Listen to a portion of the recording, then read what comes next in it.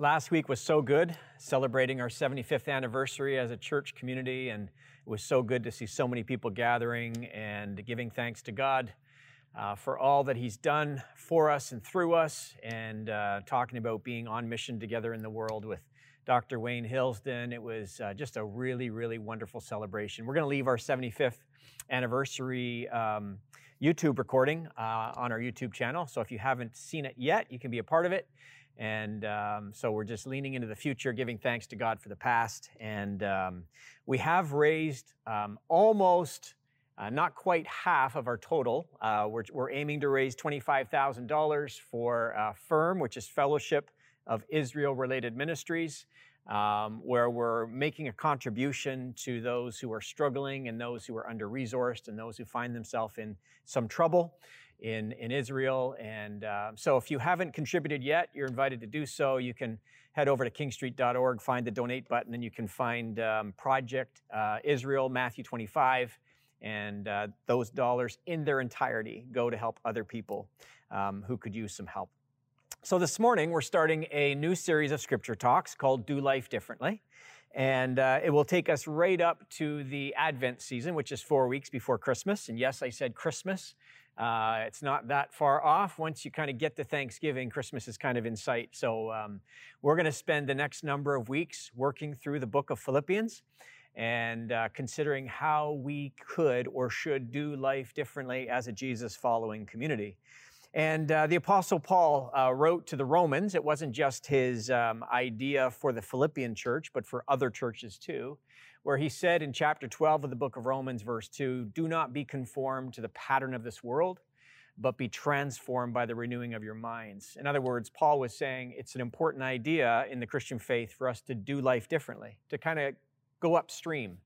And the reason Paul taught that was because that was Jesus' teaching too. In Matthew chapter 5, he said those who formed his followers, those who signed up to be in his rabbinical school of learning, his discipleship community, they would be the salt of the earth, the light of the world. And so there was a sense in which they were to do life differently. And in many ways, this idea of holiness, or the word holy, does include this idea of different. You know, God, the Father, Son, and Holy Spirit, He is holy. And in other words, He's very different than the rest of His creation. We are all dependent on Him. He is an independent being. And so He is incredibly different than us. And yet He makes us in His likeness as well. And so the writer, the Apostle Paul, who writes to the Philippians, is inviting the early Christians to do life differently. And Paul actually started this church, and you can read in the book of Acts, chapter 16, some of the details around how that church got started. And Paul is writing from a Roman prison. And there was no air conditioning, there was no color television. It was a dark, damp Roman environment that was probably cold and not very hospitable. And Paul writes his letters to many of the early churches from prison, including this letter to the Philippians. And the form of Philippians, 4 chapters, it takes the form of a series of almost mini blogs that Paul writes. And the center of gravity in the book of Philippians is found in chapter 2, where Paul writes a poem. And it's really a poem describing the nature of Jesus and the role and function of Messiah. And it's a beautiful poem that kind of anchors the book. And much of what Paul writes before and after finds its orientation around Philippians chapter 2, verses 5 to 11. So verses 5 to 8 will serve as our passage to ponder over the next number of weeks. And so this is what Paul writes. He says, "In your relationships with one another, have the same mindset as Christ Jesus." We should think differently. We should think the way Christ thought. And our mindset and our worldview should resemble His. Who being in very nature God, did not consider equality with God or the status of God something to be used to His own advantage. Rather, He made Himself nothing by taking the very nature of a servant, being made in human likeness. And being found in appearance as a man, He humbled Himself by becoming obedient to death, even death on a cross. And that's not the end of that passage, but that's where we'll kind of stay for our passage to ponder. Paul would go on and continue to write that God exalted him, and every knee will bow and every tongue will confess that Jesus is Lord. Not that Caesar is Lord, but that Jesus is Lord. And so we're going to talk about doing life differently. And our teaching theme this morning is going to be about being discerning, or be discerning. And we'll take a look at the first 11 verses of Philippians chapter 1, and we'll walk through it. And we'll take a look at what Paul is writing there. And at the very end of the teaching, we'll kind of take a look at what it means for us to be a discerning people. And in fact, maybe just as we get started, we'll consider a biblical understanding of discernment. What is biblical discernment? And really, it comes down to this: to test, examine, approve, or to look deeper than the surface of things. It is a spiritual gift mentioned in 1 Corinthians chapter 12, where certain people are given the capacity to distinguish or to discern at a very different level, and to discern between spirits. But at the same time, the Christian community are all invited to be discerning, have character qualities where they're known for being people of discernment. And maybe these two scripture verses will help us as well as we think about discernment just before we start through Philippians.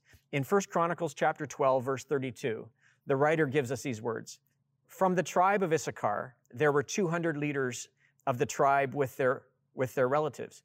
All these men understood the signs of the times and knew the best course for Israel to take." And so there was this idea that they knew what to do. They understood their context, they understood the times that they were living in, and they knew what was best. And we'll hold on to that word because we'll come back to it a bit later this morning. And then one last passage as well, Ephesians 5, verses 15 and 16, one from the Older Testament, one from the New Testament, to help us understand this concept of discernment. "See then that you walk circumspectly," or with awareness, "not as fools, but as wise." Discernment and wisdom are closely correlated. "Redeeming the time, because the days are evil." And so this passage helps us understand what it would be like to be a person of discernment, where we understand our context, we're people of wisdom, where we're walking with a greater sense of awareness, and both of ourselves and what's going on around us. This is what's meant by the term circumspectly. And so biblical discernment, to test, examine, approve, to take a deeper look than just the surface matter of things. Okay, so three thoughts as we move through the first 11 verses of Philippians chapter 1, and we'll land by making some application points around being a discerning community of people. All right, number one, God's people are called to be holy, to do life differently, and we are called to be people of peace and grace, and people who are known for serving. Paul opens up this letter, and remember, he's writing from a Roman prison, and he says in verse 1, "Paul and Timothy, servants of Christ Jesus, to all God's holy people in Christ Jesus at Philippi, together with the overseers and deacons, grace and peace to you from God our Father and the Lord Jesus Christ." So Paul opens up this letter. Again, his companion along the pastoral pilgrimage is a younger man named Timothy, and Paul includes him in this letter. And he talks about how, first and foremost, both Paul and Timothy are servants of Christ. And that's a really important thing for us to consider. That's how Paul perceived himself. He understood the most important thing about him was that he was a servant of Christ. He served the Philippian people as well as other first century churches, but first and foremost, he saw himself as a servant of Jesus. And so people who are going to do life differently, they see their role in this world as servants. Paul acknowledges that his primary function is to serve Christ and his purposes.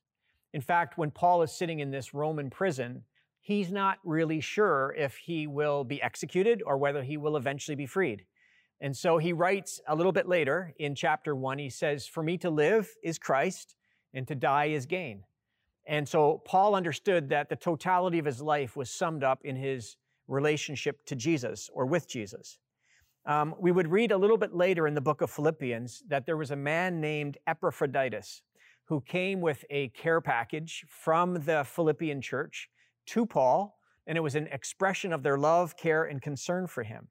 And in chapter 3 of the book of Philippians, he elevates both Timothy and Epaphroditus, and he says that he's a good man and that he should be, people like him should be honored. And Paul affirms him and celebrates him. And so within the Christian community, service is a big value, again, because it was important to the Lord Jesus. It was important to the first century church leadership, and it should remain important to us today.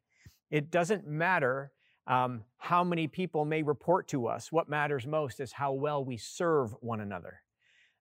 Power and privilege are things that get completely flipped upside down in the kingdom of God. And so if we're going to be people who do life differently, we'll see our role in this world as servants. And we'll also understand that we receive and we dispense grace and peace. Paul is sharing a common greeting with his Philippian brothers and sisters. Grace and peace to you, he says. It's more than just a greeting, because those terms are so theologically rich, and they're so helpful for us as we think about what it means for us to live our lives with Jesus at the very center. Paul extends grace and peace to his friends in Philippi. We could stop right there and spend the rest of this teaching on what it means for us to be people of grace and peace. And grace is getting what we don't deserve, getting what we have not earned or worked for. Peace, from a Hebrew point of view, has a lot to do, again, this concept of shalom in Hebrew, about wholeness and well-being. It's about having enough, but more than enough, so that we can be of help to others. It's David saying, my cup overflows. And in the New Testament, there's a Greek word, eirene, which is really trying to capture a complementary idea to the Older Testament view of peace. And really, the Greek word eirene is to set at one again. And that might feel a little bit awkward to say, but this concept of bringing together wholeness again, to set at one again, bringing together wholeness, well-being. There's even an idea of prosperity there, where Paul is saying, grace and peace, may all go well with you. He's greeting them and he's blessing them all at the same time. We, as the people of God, who are doing life differently, are going to be people who will demonstrate that we are both receivers and dispensers of grace, and that we will be people who will bring peace to bear in the world. That's why Jesus taught, blessed are the peacemakers, for they will be called sons and daughters of God. That's what our Lord Jesus was, a peacemaker, and those of us who follow him should be out making peace as often as possible. As much as it depends on us, Paul wrote, live at peace with everyone. That should be a healthy ambition of a Jesus-following person. Okay, number 2, God's people are called to be holy, to do life differently, through our praying, our partnering, and our persevering. We'll let the text continue to speak, but the first 4 words are powerful reminders for us that when we have given our allegiance to Jesus, we do live differently. And Paul shows this by an example of sitting in a dark, damp Roman prison, and the words that come out of his mouth are incredible. Listen to this. He's not complaining. He's actually living with gratitude. He says, I thank my God. The first 4 words, sitting in prison. I thank my God. Every time I remember you, in all my prayers for all of you, I always pray with joy because of your partnership in the gospel from the first day until now, being confident of this, that he who began a good work in you, as the Philippian church community, he will carry it on to completion until the day of Christ Jesus. It is right for me to feel this way about all of you, since I have you in my heart, and whether I am in chains, whether I'm imprisoned, or defending and confirming the gospel, all of you share in God's grace with me. God can testify how I long for all of you with the affection of Christ Jesus. That's verses 3-8 of Philippians chapter 1. Paul was on to something. When he was in that first century prison, he could have easily collapsed from the inside out. He could have become a complainer. He could have seen his cup half empty or completely empty. But instead, he approaches his situation with gratitude. And he recalls the names and the faces of other church family members from Philippi that bring him great joy. In fact, Paul was onto something in the first century that social scientists are coming to terms with today. In fact, the Mayo Clinic, they have actually written a book. It's called The Mayo Clinic's Guide to Stress-Free Living.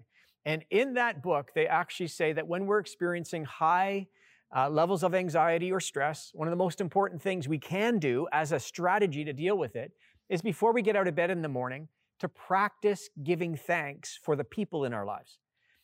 The writer of this book actually says that we should recall the mental images of the faces of people that we're extremely grateful for. Some of those people may have already graduated and gone on to be with the Lord. Other people might be in our life right now, or people that were in our life in the past. And we just acknowledge with gratitude the role that they've played in our life. And so names and faces. The writer of this book actually says this is a way to alleviate stress and damaging anxiety and to posture your heart for a wonderful start to the day. This is how Paul operated. I thank my God every time I remember you. And so we live differently by the way that we pray.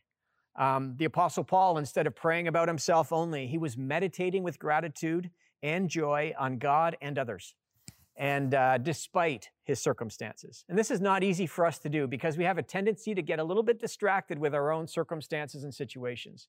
We can get a little bit of internal, introspective tunnel vision, and we can easily move toward adopting an attitude of complaint. There's a place for us to complain to God.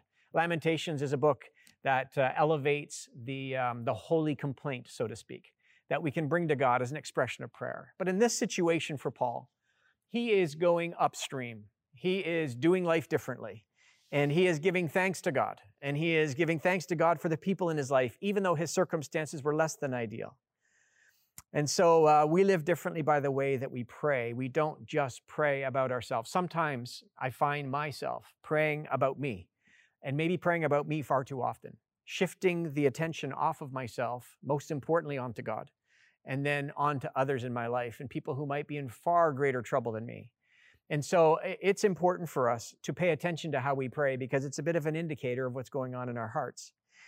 We live differently by the way we partner. Paul is teaching here that he sees the first century Philippian church as partners in the gospel. Paul is reaching toward brothers and sisters. He is reaching across potential divides, not creating them. We read in 1 Thessalonians chapter 2 that Paul experienced opposition in Philippi, but he considered the believers, those inside the church, to be partners. There will always be relational challenges in life. But we are called not to extrapolate those challenges and differences, but to be bridge builders and to reach for commonality, especially inside the church. Now, the Philippian church wasn't perfect. If you read into chapter 4, and we'll get there at some point as we move through the series, there are two women by the name of Euodia and Syntyche, and Greek names, of course. And these are women who were not getting along. And Paul writes, and he mentions their names in this letter to the Philippian church. And he says, I plead with Euodia, I plead with Syntyche to have the same mindset. In other words, to get along and to focus on what they have in common. And there's enough opposition in the culture to the Jesus-following community. Inside the church, we should find allies and friends and brothers and sisters and family who are pulling for one another and cheering for each other. And so we live differently by the way we partner with one another. And it seems to be that in our culture these days, everybody seems to have strong opinions about a lot of things. And some of those opinions are polarizing. I think in the church, we should have our own opinions because unity is not uniformity. So we'll see things slightly differently, and that's okay. But we don't make our opinions points of division or points where we reduce others in our own eyes. We see them as complementary, and we learn to accommodate and accept one another. This is the unity of the Spirit that God wants us to promote and protect. And so we do live differently by the way we partner with one another. We don't operate by the same system and the principles and the rules of this world. We operate differently. We bear one another's burdens. We don't point out the things that might be flaws in others. Love covers a multitude of sins. This is who we are as a Jesus-following community. And then finally, we live differently by the way we persevere. Paul didn't cut and run.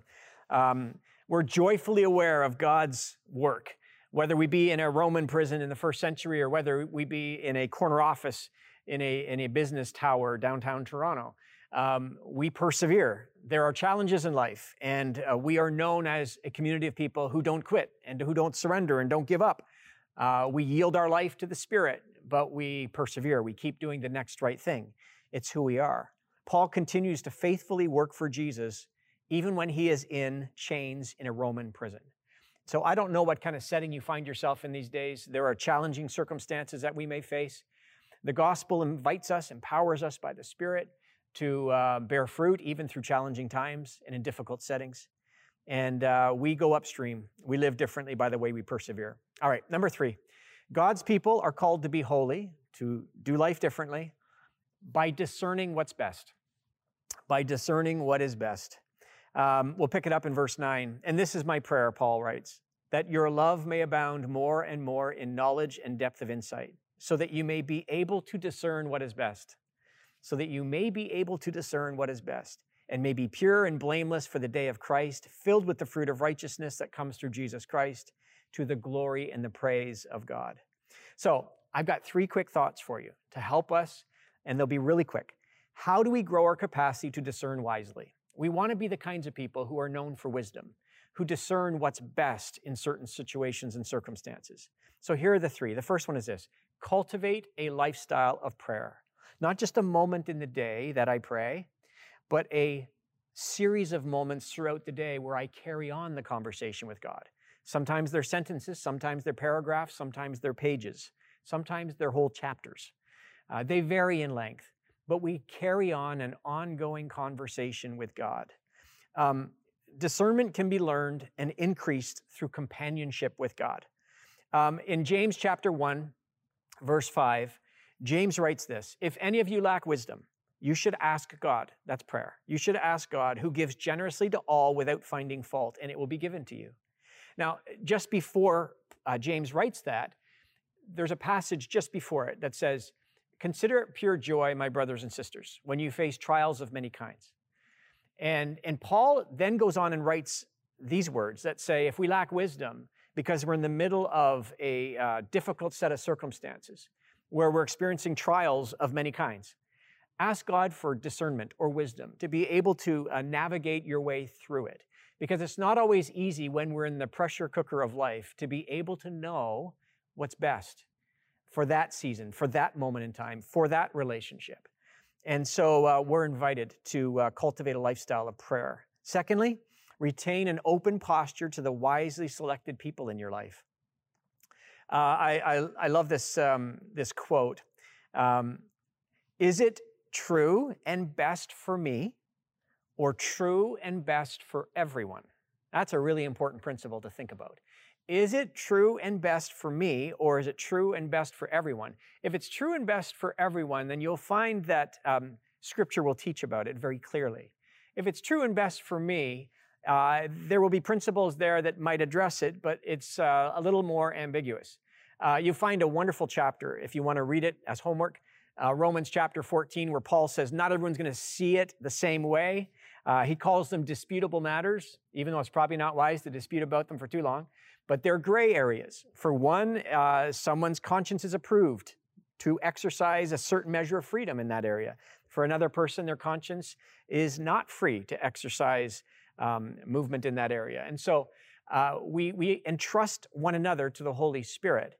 And I love the role of the Spirit too, because this shows up in the book of Acts, chapter 15, verse 28, a well-known passage. It seemed good to the Holy Spirit and to us not to burden you with anything beyond the following requirements. And then they write out what those requirements were for the first century church in Jerusalem. And so the Holy Spirit and the community of believers discerned together what was best. And so we need to remain connected to our circle. This is one of the reasons why we continue to invite people away from the YouTube channel, if they're able-bodied and healthy, to come join us in person, because the church is always a relational community. The YouTube channel serves a purpose. But at the end of the day, for us, we are a relationally connected community, and we need help from one another. And so often we discern what's best by living in community with other people who can give us another perspective, another angle on what's happening in our life or in their life, and we learn from one another.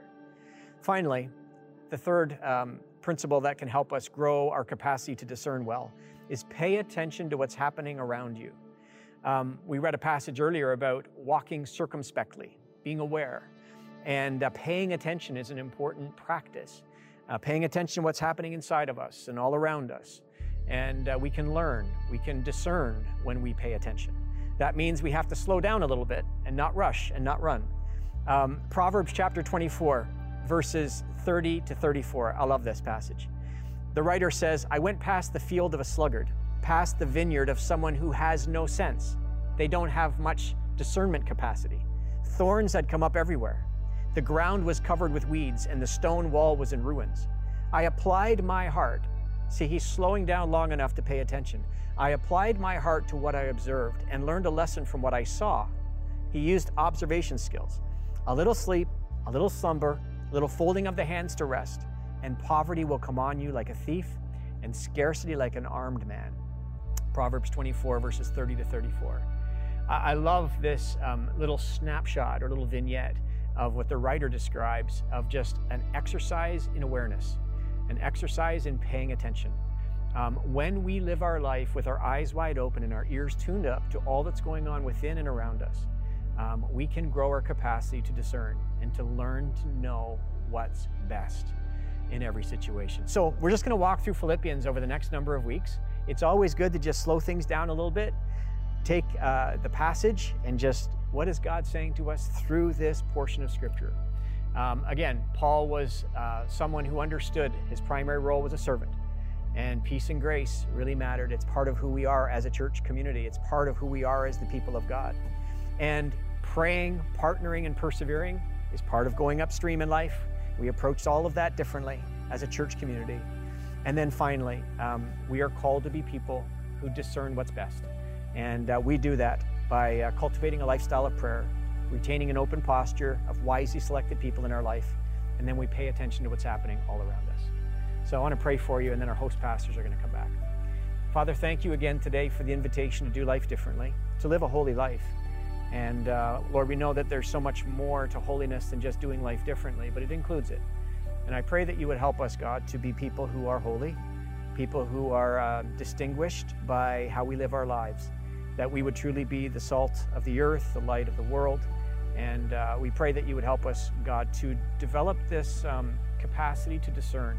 We live in some precarious times where it seems everybody has an opinion and some hold strongly to them. Help us, God, to be wise these days, even when it comes to absorbing news and media and all the things that are being talked about on social platforms, etc. Help us, God, to keep our nose in the good book, to have a thoroughly baptized Christian worldview, and help us to live well in this world so that we reflect Messiah Jesus and his character as we learned in Philippians chapter 2, verses 5 to 11. So God, we love you today. Just pray for your peace and grace over us. May we be truly people of peace and grace. And we pray this in the awesome name of God, who is forever Father, Son, and Holy Spirit. Amen.